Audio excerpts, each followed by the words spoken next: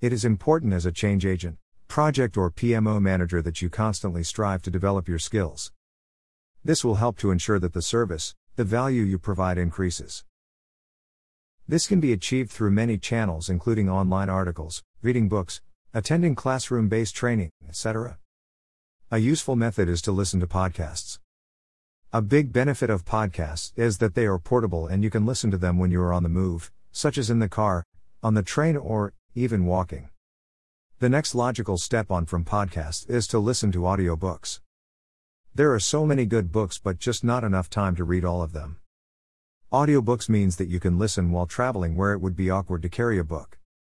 What is even better is that it is possible to get a membership from Audible. That means that you can download audiobooks for a low rate. While this is a useful tip, the reason for the podcast is to share a book that has some lessons that are extremely relevant for change and PMO professionals. The book is The Chimp Paradox by Dr. Steve Peters, which is in the Audible Business Chart. The printed version is also available on Amazon. One of the key takeaways is the principle that we all have two brains, the human brain and the chimp brain. Obviously, we only have one. However, knowing and acknowledging that both fight to dominate our thoughts and behaviors is very insightful for helping drive the right actions. In the book, the chimp brain is the one that operates at the basic level, reacting with emotion, as opposed to the human brain takes the information and tries to process rationally. So logically, we should all want the human brain to control how we react. Unfortunately, the chimp brain is the one that receives the message first and reacts at lightning speed. How many times has a project manager sent an email that is incorrect, blaming the PMO for something? You know this is not true and, due to the reaction of the chimp brain, you are furiously typing a pointed response. While the original mail may be incorrect, sending a fast, hostile response will not serve to resolve the situation. This is where you need your human brain to be in control. Being able to maintain a balanced view when working within the change management arena is a very sought-after skill. Rising above the emotion, not having the desire to defend, attack, win, will lead to you achieving more and, most importantly, in a way that is professional.